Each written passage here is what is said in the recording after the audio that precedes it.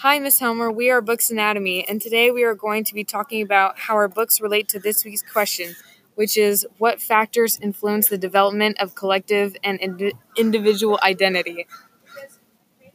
Just hold on, Miss Homer. Give us a second. I'm having a little technical difficulties.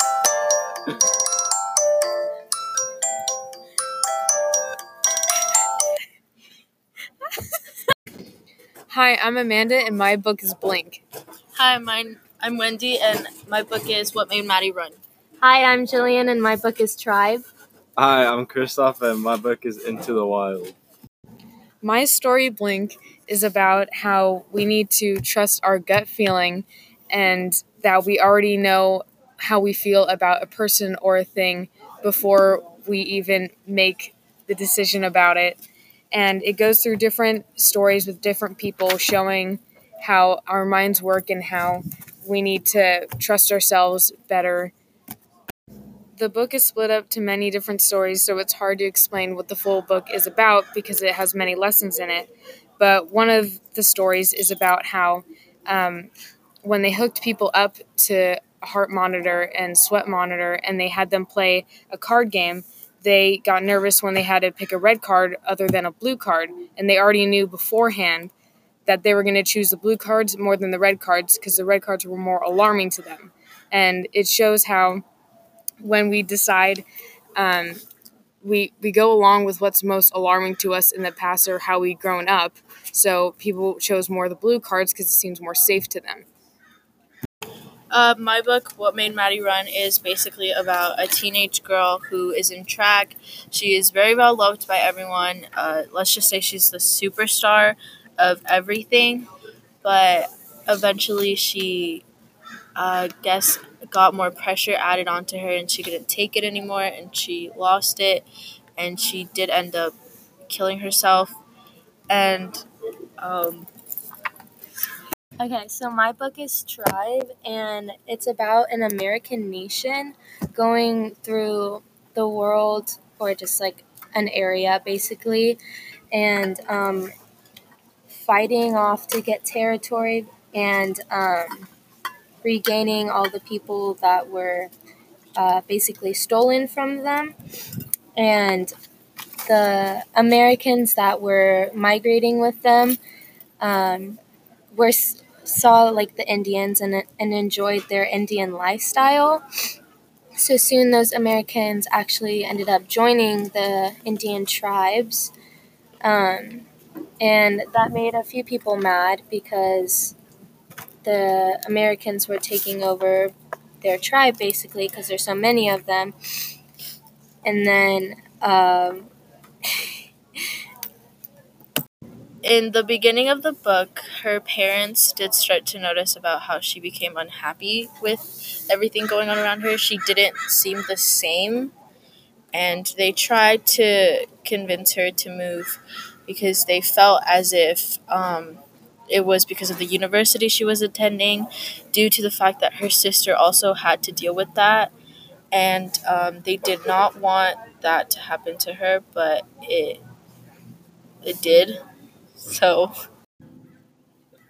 Into the Wild is about a guy called Chris. He was a very good student. His dad worked for NASA, and their family was all great. And now we're going to open up the discussion about a TED Talk that we watched by Thomas Curran. Okay, so what I saw, it basically talked about perfectionism. That was like the whole gist of it. And to relate that to my book, I feel like the American people saw the, in quotes, perfect lifestyle the Indians had.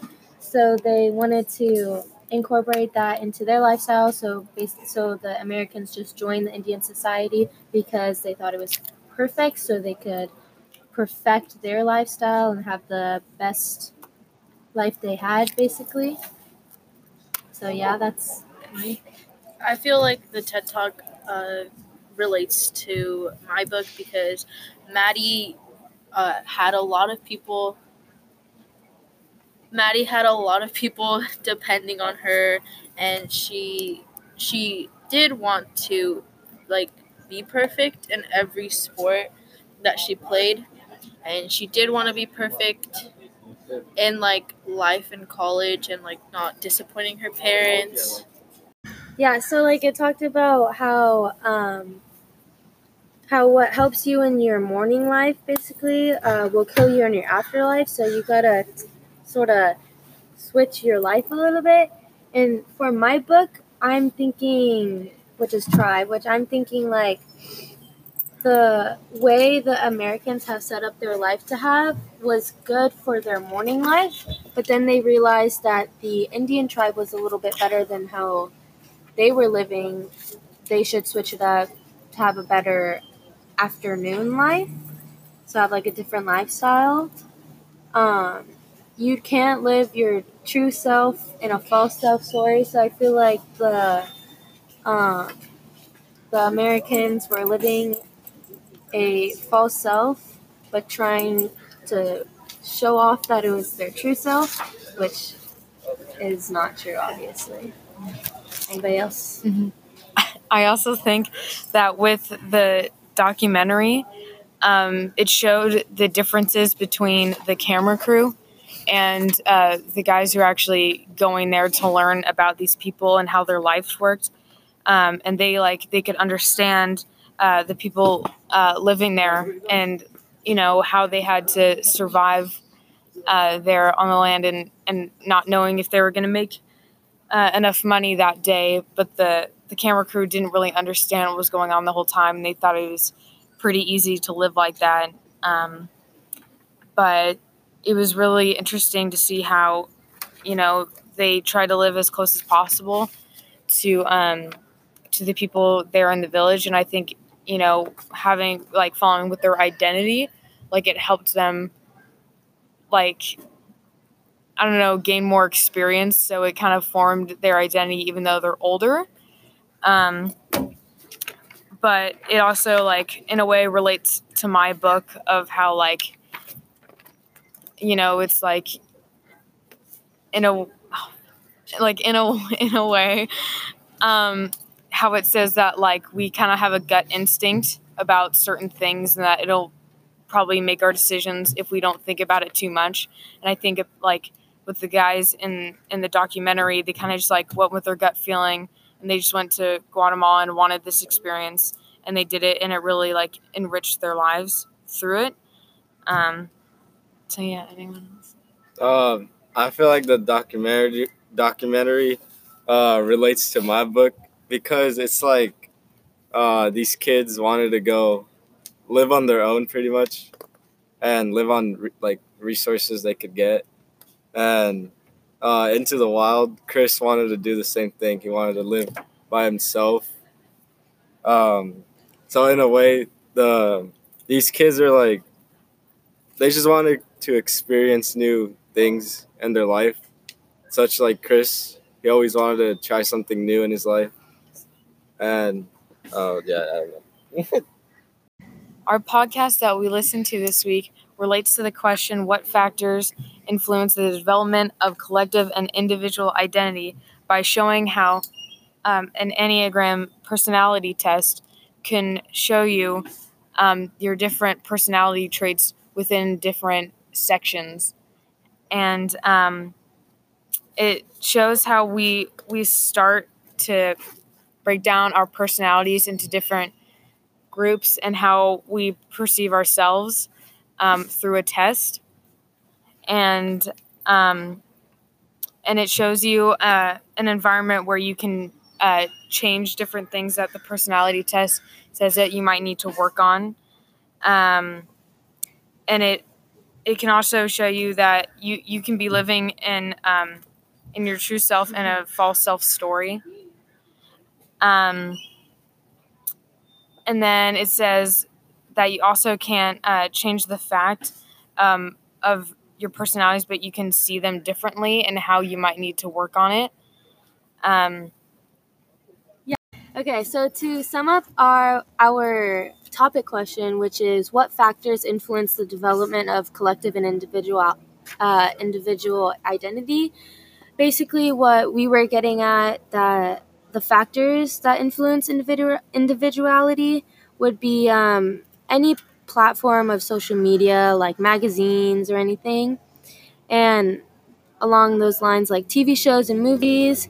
And we're also saying that our peers and maybe family members could really influence that because they're always in our life. So everything's just like emphasized since it's always in our life and that's always what we're doing. So that's just our thought on that. So this is Book Anatomy. I'm Jillian. I'm Amanda. I'm Wendy. And I'm Christoph. And we are signing off. Handguns. Beep, beep, beep, beep, beep. Okay, so I'm going to switch it back to the TED Talk, which the TED Talk talked about perfectionism and saying that in the last 25 years, the perfectionism rose at alarming rates. So, like, in your guys' opinion, like, why, like, I mean, in my opinion, I thought it was, like, sort of pushing towards that perfectionism was, like, a bad thing. So, like, to you guys, is like, it is a bad thing? Like, why do you guys think perfectionism would be a bad thing? I feel like it would be because some people feel like they're forced to like be perfect, and sometimes they don't want to be perfect. Like they just want to be themselves. But with like your parents and then expectations at school, with like your friends and teachers, like I don't know. It's just I don't know. It's weird. Yeah. Like, Yeah, it was like also talking about how like the society now like emphasizes our securities and worries too much and how we look to others. So like nowadays we're like pushed to be perfectionisms or perfect technically because like that's how everyone should be, but that's in like quotes, like we shouldn't be like that. And like then we'll be pushed to be perfectionists to perfect everything we do in our lives. Which, I mean, I think it's a bad thing because we shouldn't be forced to look a certain way or do certain things just because we don't want to or we want to. just be ourselves. Yeah. Yeah. I think it's like, it's impossible to be perfect. I don't think anyone's perfect. Everyone has their flaws. Yeah. But it's like when you try to be perfect, you pick out the flaws. And you shouldn't really be focusing on that. You should be focusing on what you're good at and what you love to do. And I think if you like succeed in what you love to do in life, like in your own way, it's like perfect, you know, because you're happy with yourself and like what you're doing and stuff. So I don't think like you should really look at like the ideal like perfect, like, oh, you should be having all straight A's, you should be going to Harvard, like all this kind of stuff. It should be more like, okay, what do I want? And if I can get there, then that's like my way of being perfect. Oh my gosh. And even no matter how hard you try to be perfect, no matter what, you are still gonna get like on a bumpy road no matter what. Like if you really want to, there's no way of avoiding like a bumpy road because it's gonna happen and like you can make mistakes, but from those mistakes you learn and then maybe you can be perfect, but there's actually no possible way of being perfect because no one's perfect. So Yeah, like I really liked what Amanda said. She said like once you start trying to be perfect and look for the flaws, like everything will come out and you'll just like be so down on yourself.